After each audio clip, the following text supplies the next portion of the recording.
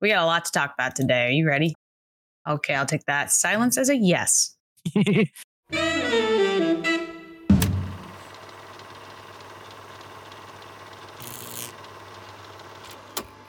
Hello, cinephiles, and welcome to Silver Screen Sits, a podcast where two idiots talk about movies. And welcome to season 16. Hooray! Today, we are kicking off the Indiana Jones franchise with Raiders of the Lost Ark. Thank you. I was really hoping that you would do that. Just a reminder, there are spoilers ahead for movies and TV shows that you might not have seen yet, so just know that you've been warned. I will let you guys know up ahead of time. We will be having a shorter news segment for This Week in Hollywood because we got to talk about the Oscars. No. All right. No. Yeah, I know. It's that time. Well, speaking of This Week in Hollywood, let's start the segment, shall we? We shall. This Week in Hollywood. Alrighty. Starting off with Netflix, everyone's favorite streaming platform that everyone loves so much. Only for $30 a month now. Netflix, guess what? Has canceled yet another film that has already finished production, furthering a negative streaming trend that people have been noticing. The sci-fi movie was directed by Halle Berry, started filming back in 2021 and just recently was canceled due to its extended post-production process. Did they not realize there was a strike and COVID? Oh, whatever. The movie, which was also starring Halle Berry, followed a woman and her children as they uncover a mysterious space object and search for her missing husband. Interesting. The movie was titled The Mothership, and it was written and directed by Matthew Charman and also starred Molly Parker and Amari Hardwick. Unfortunately, it might never see the light of day. Rest in peace. Just another project down the hole. I don't get it. I'm pretty sure the trailer's online too. So you can go watch what will never be if you're interested in that. That is true. Well, in things that should be canceled, just when we thought there might be an end to the Jurassic World franchise, life finds a way when it really shouldn't. Despite the most recent Jurassic World Dominion capping off the most recent trilogy in 2022, the studio is looking to start up again with Jurassic scriptwriter David Cope overseeing development. Cope wrote the Jurassic Park and the Lost World for Steven Spielberg, so the original first two. So we shouldn't expect to see the likeness of Chris Pratt or Bryce Dallas Howard, Samuel L. Jackson, or Jeff Goldblum for that matter. Yeah. Additionally, Frank Marshall, who produced the Jurassic World trilogy, is also on board. Why? Just why? Who knows? Who knows? Money, but also the last one was so terrible. Dominion? Jurassic World. I want to forget about Dominion. Yeah, Jurassic World, each movie progressively got worse. Yeah, so it was oh, that's pretty good. Oh God, no, Jesus. Yeah, that was rough when the volcano was erupting and he's running alongside the dinosaurs. It was a rough time. It was a bad time. Bad time in my life. I don't want to think about it. But what about the 007 style? Running on the roof. Yeah. Running on the roof. Can't forget that one either. The Globetrotter. Anyway. Oh my God. Anyways, let's move on to our next headline. Now, Mattel seems to be on a pretty big run here after their success with Barbie because guess what? They're now working on a new movie, except this one's going to be animated. And it is Bob the Builder. Yes, Bob the Builder is ready for his big silver screen debut. Who knows? Who knows why? The iconic kids show character. Yay, you can do it. The iconic kids show character will be the star of a new animated feature from Mattel. Jennifer Lopez is producing the movie. Okay. While In the Heights star Anthony Ramos will voice the title character. The film follows Bob. Listen to this log line. Okay, this is the official log line. And for those who don't know what a log line is, it's basically sums up the movie in one or two sentences. And it's supposed to intrigue you, like an elevator pitch, basically. So listen to this. The film follows Bob, who travels to Puerto Rico for a major construction job. Audiences will see Bob as he, quote, takes on issues affecting the island and digs deeper into what it means to build. Bob's journey will celebrate the vibrant and colorful textures of the Caribbean Latin nations and their people. End quote. What? Oh, by the way, Bob the Builder is going to be Latin. I mean, it feels kind of racist. I don't know why, but I feel offended. Dude, I was thinking the same thing. I was like, of course the Hispanic is the construction worker. Just come on. Seriously, guys? As a Puerto Rican, I don't know why, but I feel offended. Yeah, right? Felipe Vargas is attached to write the screenplay, and I don't know how to fucking say his name. I'm sorry. But a director has not been announced yet. I don't know. It seems like a lot. It's a lot to take in. That's for sure. It is. Anyways, moving on.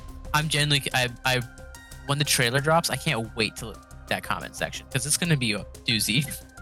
Now, something a lot of people didn't see coming is Tenet is returning to theaters. Yes, that's right. You can go watch Tenet in IMAX or 70 millimeter, but only for 1 week. However, it will only be a limited run showing in Atlanta, Boston, Chicago, Columbus, Ohio, Dallas, Indianapolis, LA, Montreal, Missouri. So not Canada. Sorry, this is just America. Nashville, New Orleans, New York, Philadelphia, Phoenix, San Diego, San Francisco, Seattle, and Washington, D.C. And it'll be happening for 1 week, February 23rd through the 1st. Interesting. Still haven't seen it. Maybe that'll be my time. Well, you'll be going to Atlanta, Georgia for that. Yeah, oh, true. Taking a trip. All right. As our last headline, it is officially award season. So you know what that means. It's time to talk about the Oscars. But before we dive into that mess, let's talk the Emmys. Here are some of the winners from the Emmys. Just some of the headlines, some of the highlights, if you will. So for Outstanding Drama Series, Succession won. Shocker. For Outstanding Comedy Series, The Bear won. For Outstanding Lead Actress in a Drama Series, Sarah Snook won in Succession.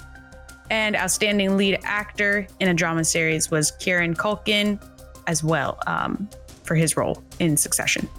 And Succession and The Bear tied for the most wins at the 75th Emmy Awards. So haven't seen either of those shows. My sister has seen The Bear. She says it's very, very good. I'm just not a huge TV watcher, like show watcher. Like the only show I think I still keep up with is Bob's Burgers. I thought you were gonna say Bob the Builder. Yes, Bob the Builder. I'm studying for the movie. Bob the Builder of Burgers. Aha. But that does conclude this week in Hollywood. You can find all of our sources cited on our Discord channel.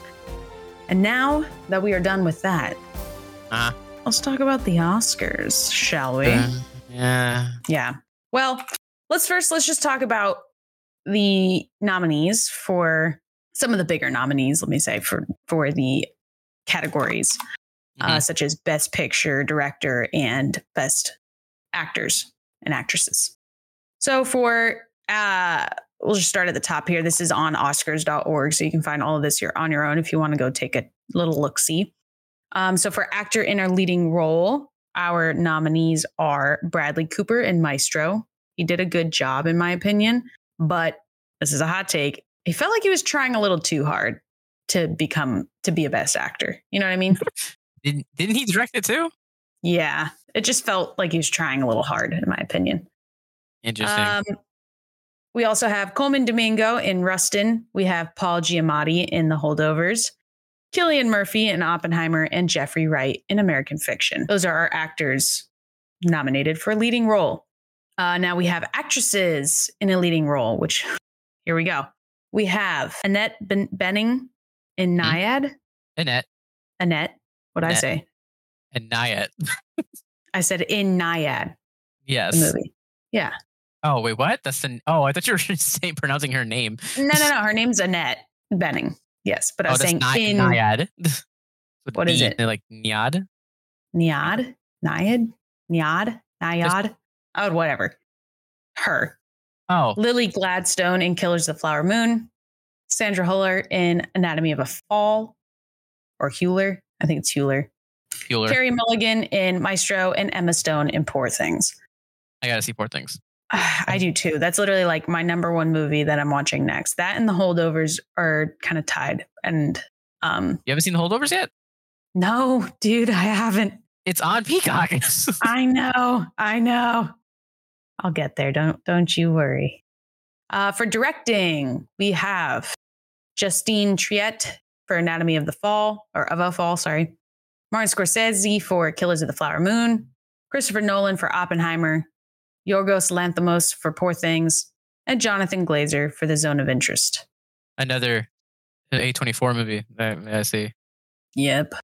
And we have Best Picture. Here are our nominees. Quite a few. American Fiction, Anatomy of a Fall, Barbie, The Holdovers, Killers of the Flower Moon, Maestro, Oppenheimer, Past Lives, Poor Things, and The Zone of Interest.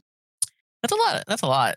There is a lot. And now that I've named them, what do you think? Okay, so I asked you this question the other day, and we're going to wait until the podcast to talk about it. Are we jumping into are we jumping into your segment? No. This is a separate question. This is not Beth's question of the day. Who do you want to win Best Picture, and who do you think will actually win Best Picture? Okay. For Best Picture, I think Barbie will win. Mm-hmm. But I think Oppenheimer. Sorry, yeah, I think Barbie will win, but Oppenheimer is the one that should get it. I kind of think the same thing, but there's a part of me that still thinks Oppenheimer might win Best Picture just because it's Christopher Nolan. Yeah. Like all of these movies, I mean, I haven't seen most of them yet, but like of Barbie and Oppenheimer, let's just be honest, because it's just with everything that goes on with these things, it's more than likely going to be a showdown between those two. Yeah. Amongst if the Bear and Secession, it's going to be Barbie and Oppenheimer. They're basically just going to be sweeping up awards, probably. And I'm honestly kind of surprised. Not saying that it deserves to be nominated for Best Picture, but I am honestly legitimately surprised that Saltburn has not won nomination. I'm not surprised. I'm just considering like how much hype it got and like seems culturally loved from a lot, except you. But like even for like editing or like cinematography or something like that, or even music, like or soundtrack, whatever you want to call it. Like I'm surprised it didn't make it for any of those, or screenwriting or something. I don't know. It's competition. Well, can it be really screenwriting if he's improvising everything? Yeah, right. Well, I think it's I think it's a adapted screenplay, so it could have been nominated for that, but it was not. But again, it's just him improvising. If he's improvising stuff that's not in the screenplay or in the source material, then should it really be nominated for that? That's there was something that was Barbie was like getting, I think it got nominated for like adapted screenplay. Everybody's like, but there's no actual there's no adapted. Well, there's a book called Saltburn that the movie is based on. Yes, but I'm saying for like Barbie, there is no source material. It's a doll. Like that the source material is just like the concept. It's not even like a short story. That I totally agree with. Yeah, it's like there's no short story, there's no book, there's nothing. Like there's movies that have been based off like short stories where like it's only a paragraph long, but then they made like a whole movie off of it. But even there, just like that's source material. Yeah. Barbie has no source material. It's a doll. Oh, another category I wanted to bring up was visual effects. I wanted to hear your take on this. So the nominees for this for visual effects are The Creator, Godzilla -1, Guardians of the Galaxy Volume 3, Mission Impossible, Dead Reckoning Part 1, and Napoleon. What do you think? Who do you think will win, and who do you want to win? This is visual effects. I was like, yeah. I haven't had a chance to see The Creator, but from what I have seen and what I've read about the behind the scenes of it, I would say their cinematography would probably win something based off like how they filmed it. Mm-hmm. I don't think they're nominated for cinematography though. I don't believe so. No, so I don't think it'd win visual effects. Godzilla -1, it'll win visual. That's what I want to win because it should win. That's kind of also what I was leaning towards was visual effects. I thought it would be Godzilla -1. Yeah, because if you've like the CGI as a CGI, but like the visual effects in Godzilla -1, you would think they like did it with miniatures or like something really, really realistic. So when there's actually a video of, I think, yeah, they sent it to the group chat. This video of the of like the visual effects team cheering when they got nominated. And I think they deserve it because, my God, Mhm. because even the scenes, even the stuff that isn't Godzilla, like you got Godzilla, that's like the main thing. But the scenes of it, like the destruction that he causes, the aftermath, Yeah. during everything, scenes of just like, because it focuses on some humans, so you're watching like human stuff, and you don't even see Godzilla, and the CGI in there is immaculate. Yeah. So I think Godzilla -1 should win. Now I haven't seen Napoleon, but I'm sure Napoleon's is like a period piece, so I'm sure it'll win for some reason. Yeah. And it is also Ridley Scott. So Yeah. So it may win. Mission Impossible: Dead Reckoning. I don't know why that's in here. yeah, that's the random choice. It, now the special if there's like a special effects, like, like a practical effects one, they deserve that one because Oh they yeah. got this dude actually flying. Like, the stuff they did is real. So the fact that they like Put are in giving him a visual. nomination, yeah, like giving Yeah. him a nomination, unless they're including that somehow in this, then I would say they are a very big contender. But I don't understand why, because a Yeah. lot of this, the whole point of their stuff is that they did it for real. They threw a Exactly. train off a cliff. Yeah. Exactly. That's like putting like Christopher Nolan, like putting Oppenheimer in visual effects. It's like, it's mainly done in like practical effects, you know? Yeah, because he did blow up. Yeah. He didn't blow up Nevada. Even Now, like the desert. particles and stuff, like that was all made with practical effects. Yeah. So unless my understanding of what they consider visual effects, if that's Yeah. if my understanding is skewed, then maybe I get it. But like, from my understanding of what they mean by visual effects, they mean like CGI and that kind of stuff. Yeah. That's what I'm going for. Right. Anyways, we could talk about this for ages, but in case anyone is wondering, the awards are on March 10th at 7 p.m. Eastern Standard Time, I think. Yeah. California. And the host is Jimmy Kimmel, so that'll be great. Oh. I don't like Jimmy Kimmel, Wait. nor do I like Jimmy Fallon. I was thinking they're of both. Conan O'Brien. He should do it one day. I think they should get Ricky Gervais back. They'll never do that Dude, again. it's so good. It's so funny. I love that man. He call him knew out. he only had one chance. He said, "I'm going to take it." Hey, as long as they don't get what's his name, Joe Coy from I think it was the Emmys or the Golden Globes or whatever. Oh yeah. Yikes. That was rough. I don't know. I didn't watch it.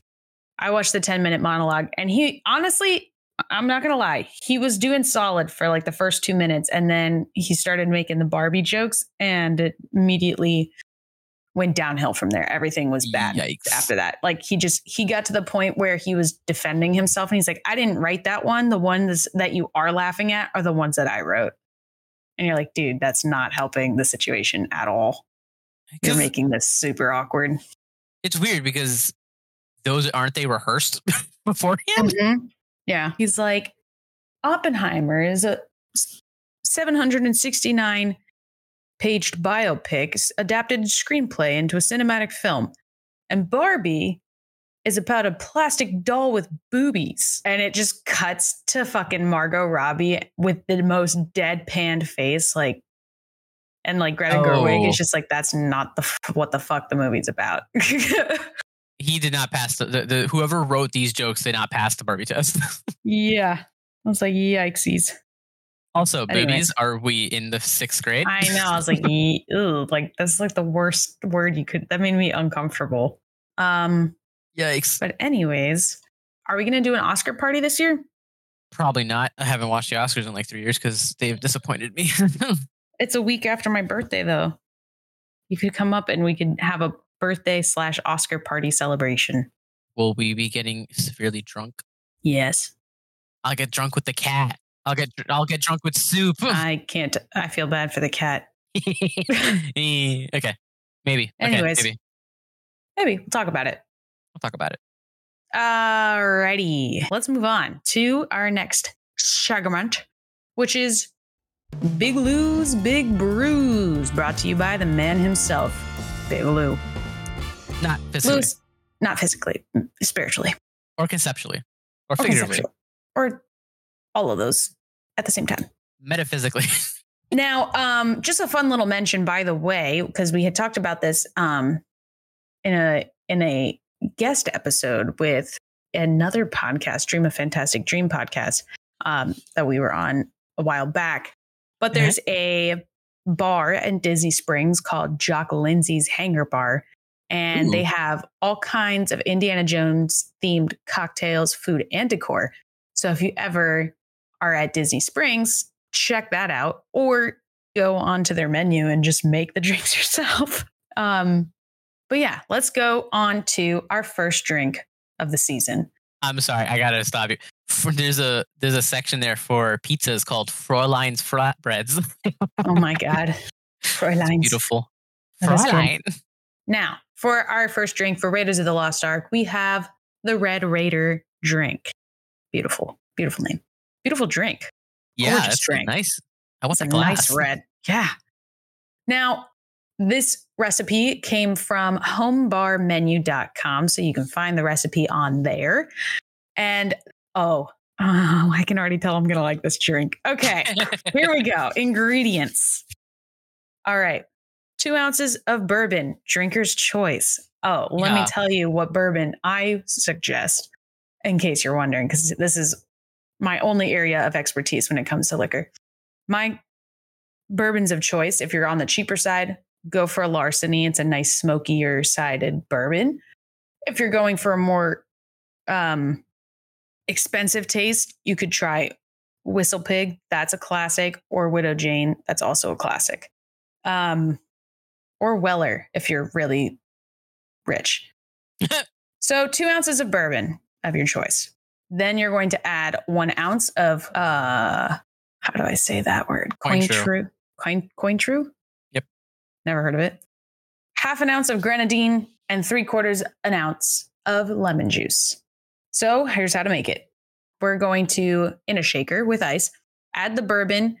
It's fucking triple sec. I'm an idiot. 1 ounce of triple sec, okay? And Cointreau, however you want to say it. I'm probably butchering it. So you're going to add the bourbon, triple sec, lemon juice, and the grenadine all into a shaker with ice. Shake the mixture vigorously for about 15 seconds to blend the flavors and chill the ingredients. And then you're going to strain the well-mixed Red Raider cocktail into a chilled rocks glass filled with ice and garnish with a lemon twist. Tits. Sorry, Freudian slip. With ice and garnish with a lemon twist for a citrusy and visually appealing touch. And that is the drink. Super simple, super great.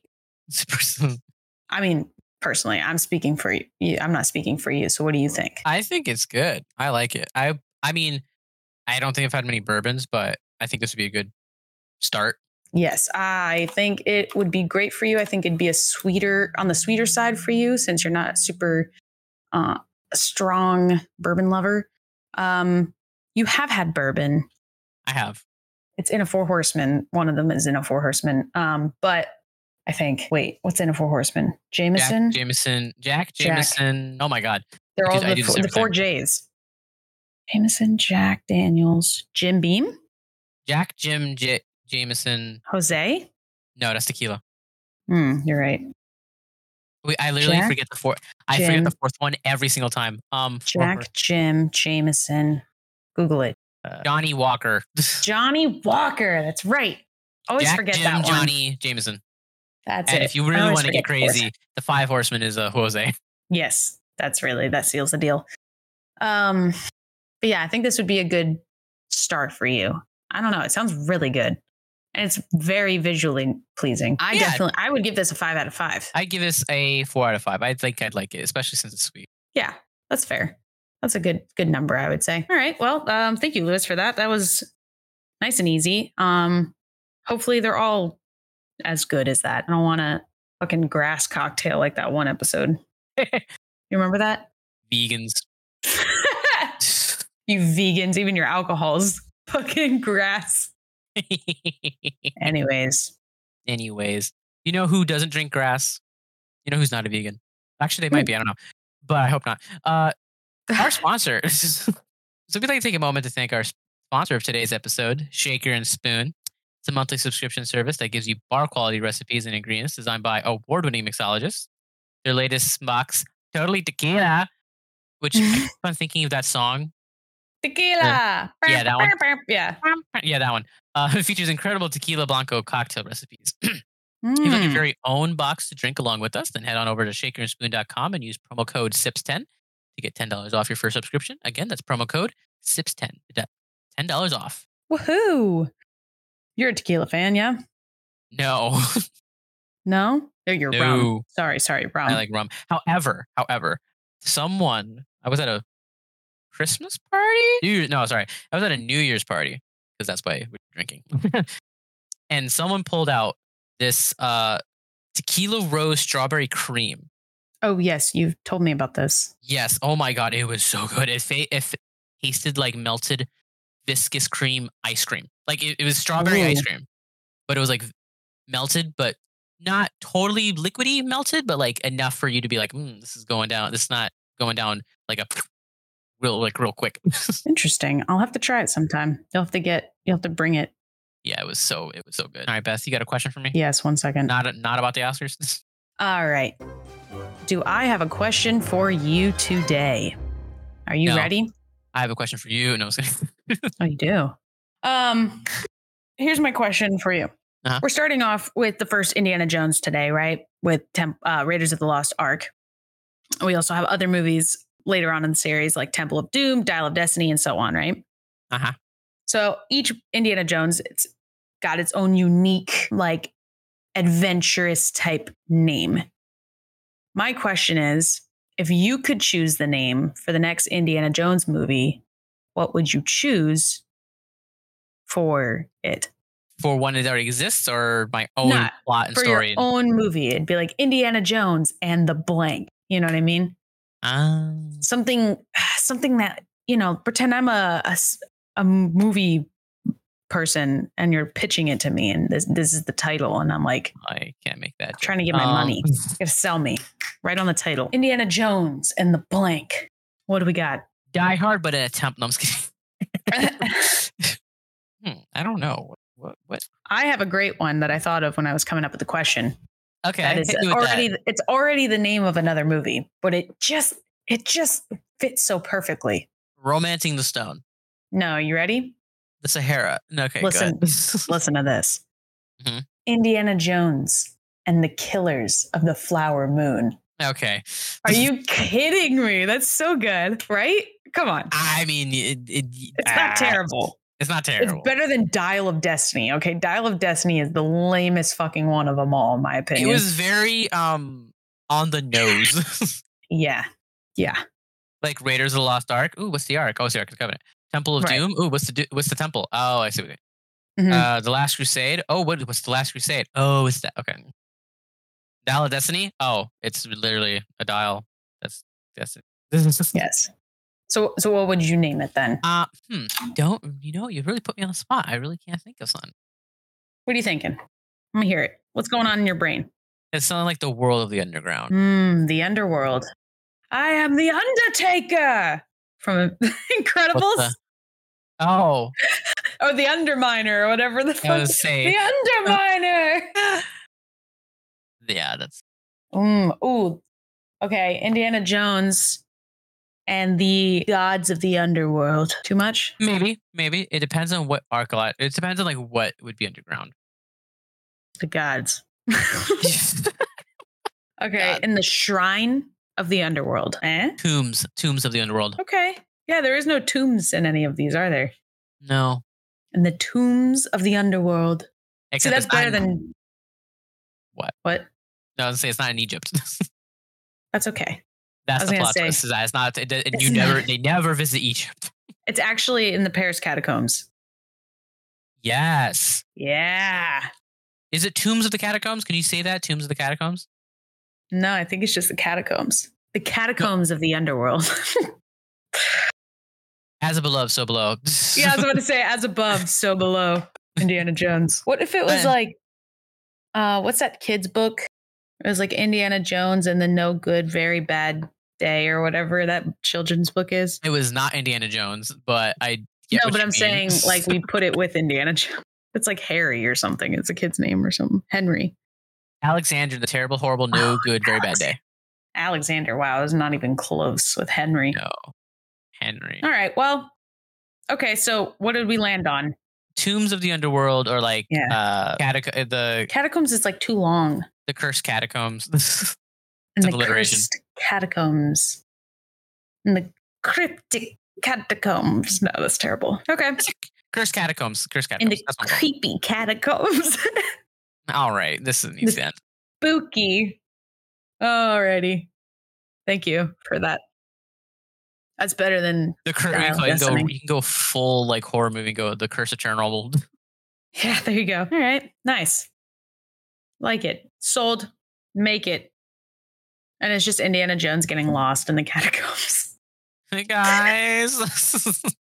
Yeah. There's skulls everywhere. I hate skulls. Alrighty, Isaiah, what do you've got today for your facts? I have many facts, actually. I mean, just the first one in the movie. It's like really good. Okay. So in May of 1977, you might remember this fact from Star Wars when I mentioned it, that George Lucas and Steven Spielberg were hanging out on vacation on a beach in Hawaii. They were trying to avoid hearing the box office return of Star Wars because they were afraid that it was going to be catastrophic. Right. So they were just like, okay, we're not going to deal with that. However, they decided they're going to start thinking about the next project for some reason. And thus, Indy was born. Lucas and Spielberg discussed their next project. Spielberg wanted to direct a James Bond film, but Lucas pitched him The Adventures of Indiana Smith. Oh, yikes. Gross. Nope, that doesn't work. Spielberg hated the name Indiana Smith. Yeah, good. But mostly because he believed the audience would think more of Steve McQueen's character, Nevada Smith, from an older Western movie.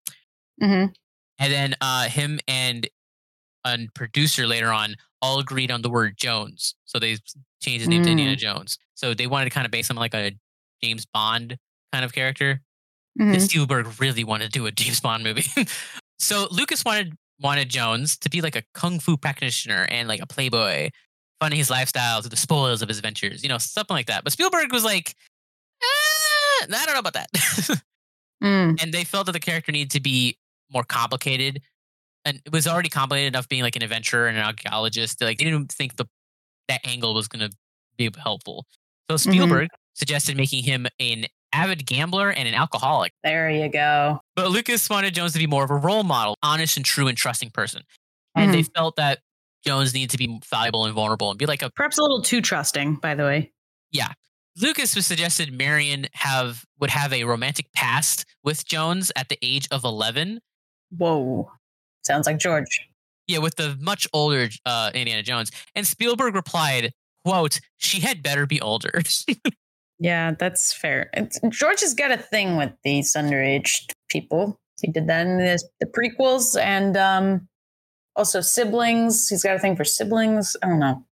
Now, the name Indiana comes from George Lucas's Alaskan Willamette dog. Cute. Yes, Indiana Jones is named after a dog. I love it. Now, those considered for the role of Indiana Jones. Oh boy, here we go. All right. Now, just to put it out there, these names, nobody ended up actually getting in the run of anything. This was all with they were spitballing who they theoretically could be the best person to do it. Yeah. So this is like their A-list. Okay. I'm ready. Bill Murray. Alrighty. Wow, starting off with a banger. Okay. Yeah. Nick Nolte. Okay. Steve Martin. No. Chevy Chase. Jack Nicholson. Okay. Would have been a choice. Jeff Bridges. I think a young Jeff Bridges, maybe. Maybe a young one. Maybe. And then of course the legendary Sam Elliott. Ah. The mustache. Yeah. That's like the only other one that I could maybe actually see, Yeah. Just because of his other roles are kind of like that Wild West kind of vibe, Yeah, he's like, you think Western, I think of Kurt Russell and Sam Elliott. Yeah, Plus that mustache. Yes, the mustache is what really sells it. However, Yeah. Lucas's wife preferred Tom Selleck. Really? Yes. Why does she get a say in it? Apparently she's got a big say because Selleck was actually contracted. Oh, wow. So Selleck was actually contracted and they were drafting things up. They were talking with them. They're like, yeah, we want you to be part of this. However, he was also on a contract to do Magnum PI. And this was, that was only if CBS decided to greenlight the show for like a full run, to make it a full TV show. So they were working on the pilot at the time. So Lucas and Spielberg asked if they could release him from his contract 10 days early so that he could film Indiana Jones. And since Tom Selleck was in high demand, CBS said, okay, I guess out of spite, we're going to greenlight Magnum PI. Therefore, he can't play in Indiana Jones. Oh, wow. So that meant they were not going to have a lead. This was weeks before production. They weren't going to have a lead for this movie. And then the 1980 writer strike happened. Oh boy.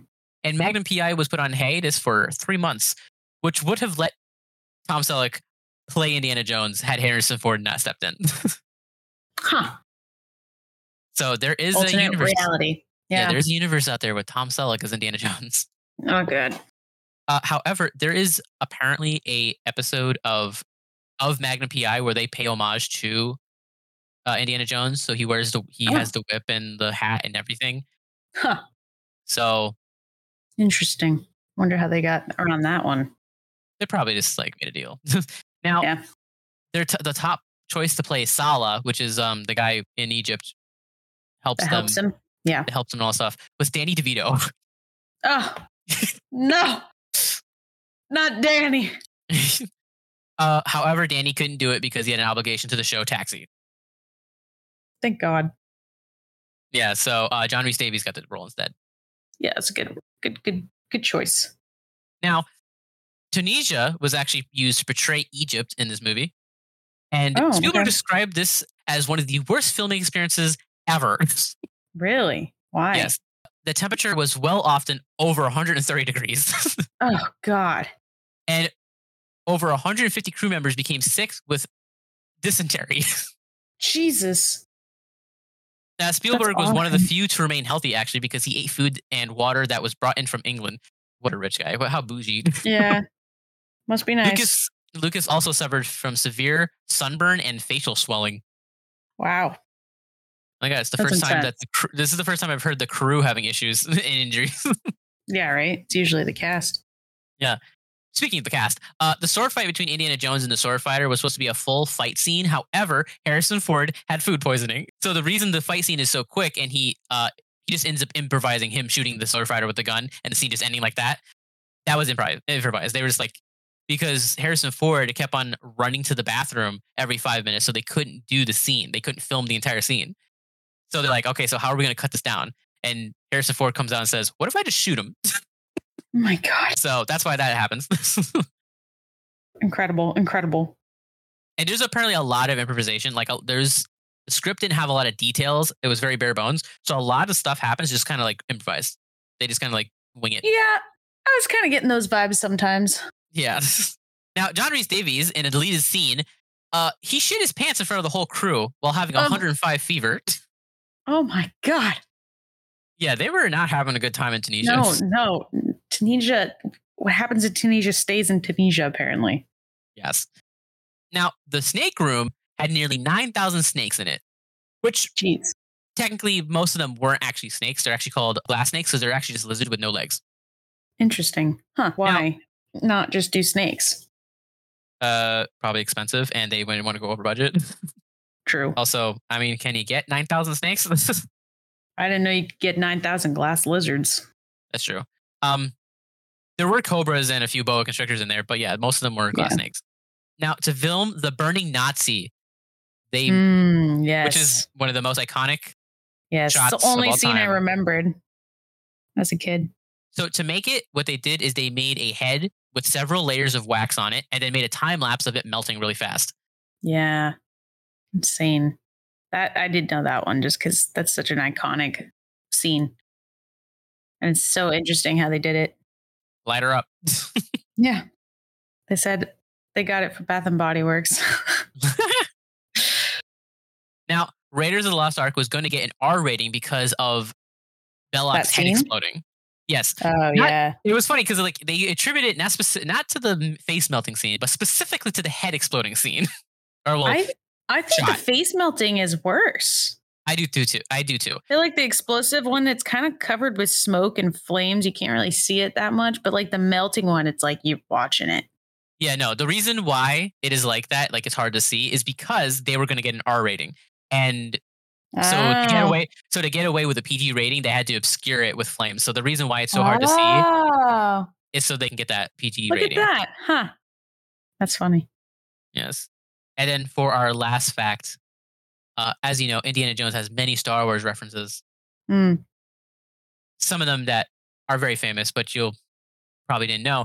R2D2 and C3PO can be seen in the hieroglyphs in the Arc Room, right behind Yes. Indy as he's opening the lid. I've seen that.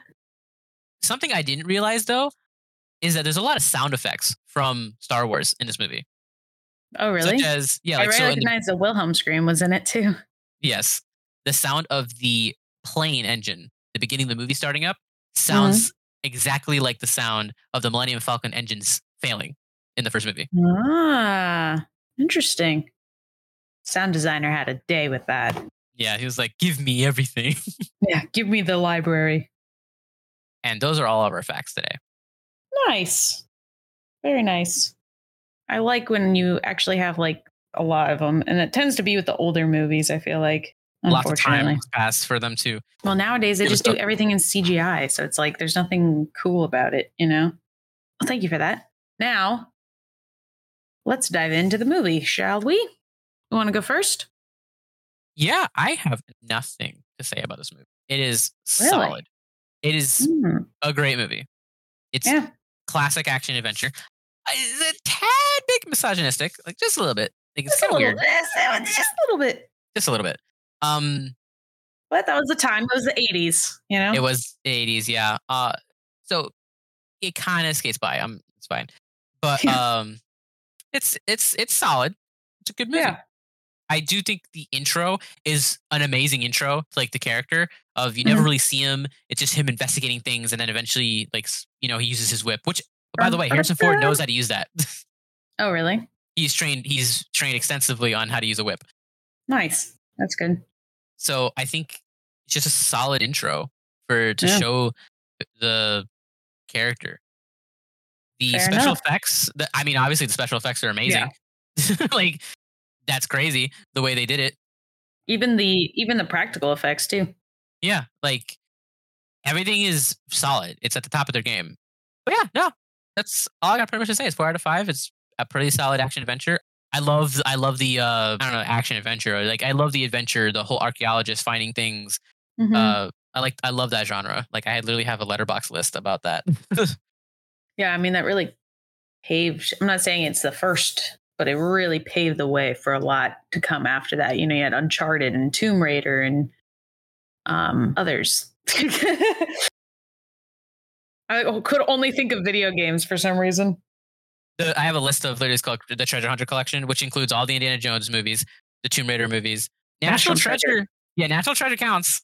Yeah, It might be goofy, but it counts. I love The those Mummy, movies. the Mummy counts too. Mm-hmm. Atlantis, the animated movie, that counts as it too. The Goonies. Love the Goonies. The Goonies counts. Oh, there's also a movie called The Lost City of Z, which is actually like a real life one.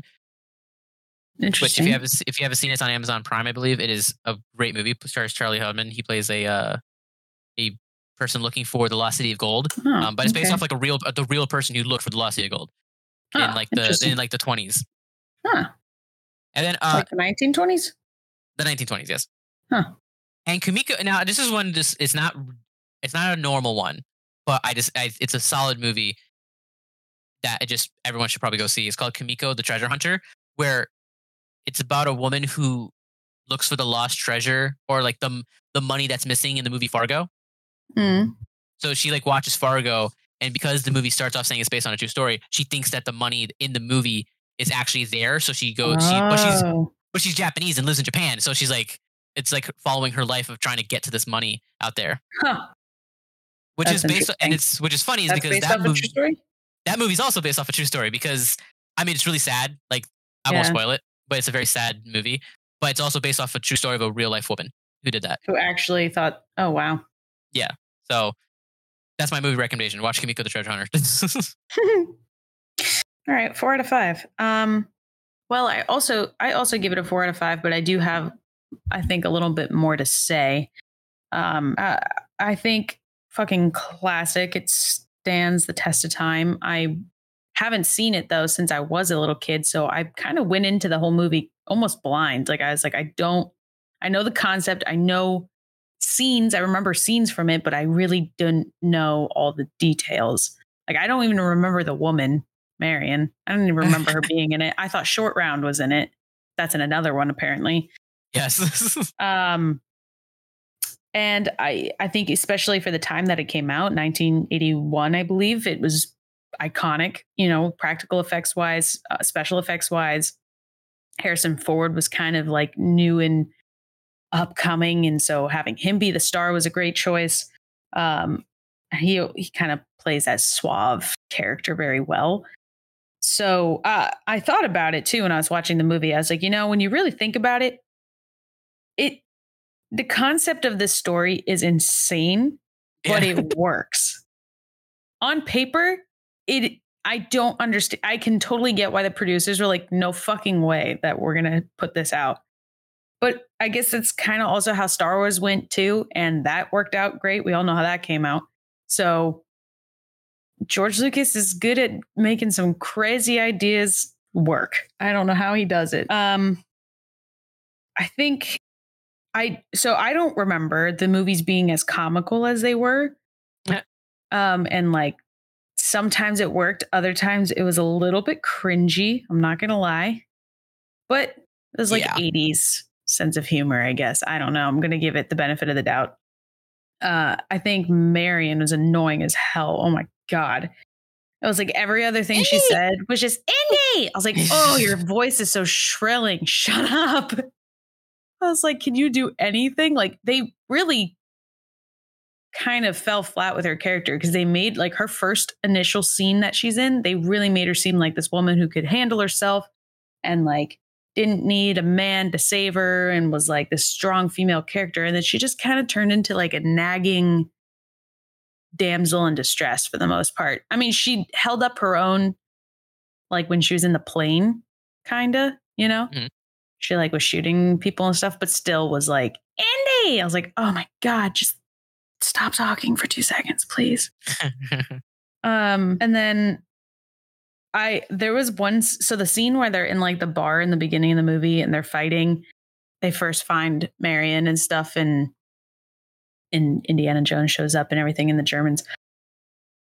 I realized during that fight scene, they just did not put any music in. And it was very jarring to me. Like, really?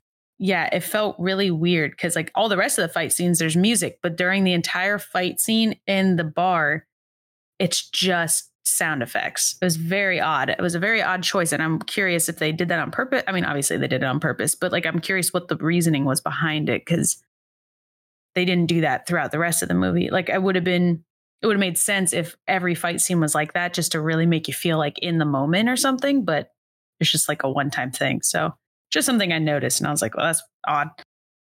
But yeah, I give it a 4 out of 5. Like you said, there's really not much to say about it. It's just a solid movie. I like solid movies. Yeah. But is there anything else you want to add before we wrap up today's episode? All right. Well, thank you everyone for listening to today's episode and welcome to season 16.